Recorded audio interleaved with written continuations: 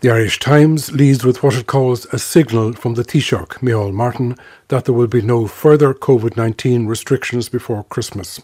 He said yesterday that there were no plans for meetings with the National Public Health Emergency Team this week or for any change to the situation this week. Stick with your family is the advice in the Irish Daily Mail's lead headline. That's a summary of what the Chief Medical Officer, Dr. Tony Holohan, said yesterday. He appealed to the public to limit their social contacts this week. Try and only meet with the people with whom you will spend Christmas Day, he said. The Irish Independent, in its lead story, reports that Dublin is now a hotspot of the Omicron variant of COVID. Eilish O'Regan says that the 14-day incidence of COVID in the capital is the highest in the country, at 1,686 per 100,000 people, and that the new variant accounts for 2/3 of confirmed cases. Elsewhere in the Independent, O'Regan recommends investing in a good face mask, such as the FFP2 model. The Irish Examiner agrees. In an editorial, it says the FFP2 mask is already mandatory in Austria and some parts of Germany.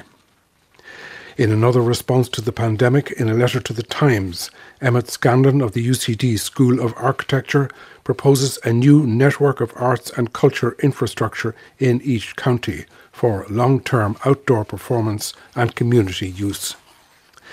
The Examiner leads with the case of Cathal Curtis and his wife Michelle Silk Curtis. She died from cervical cancer over 5 years ago. The paper reports that her husband told the High Court that while she was in hospital, Cervical Check visited her and asked her not to go public about her case. They said she was the only one, Cathal Curtis said in court. Then Vicky Phelan happened. Mr. Curtis was speaking as he settled the action his wife started over the alleged misinterpretation of 4 of her smear slides, Anne O'Loughlin reports. Sheikh Mohammed bin Rashid Al Maktoum gets a spread on pages 2 and 3 of The Independent, with the news that he is to pay his wife, Princess Haya, £554 million in Britain's biggest divorce settlement. Saoirse Mulgrew reports on the local interest, that the Sheikh is a powerful figure in Irish horse racing and is also one of Ireland's biggest landowners. He bought Kildangan in 1986, and his Darley Stud Group is one of the world's biggest producers of champion horses.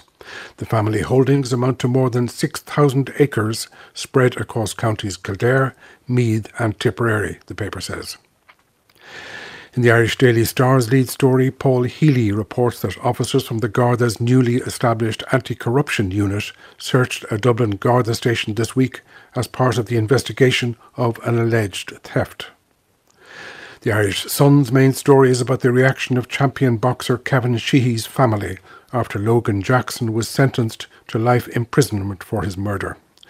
Mr. Sheehy's mother, Tracy Tully, said that his daughter, who was born after he died, would grow up knowing her daddy was a hero.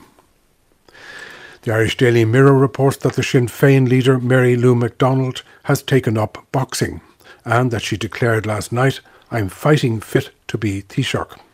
The paper continues the boxing metaphors, saying that her exercise regime has left her ready to floor Micheál Martin and Leo Varadkar at the next election.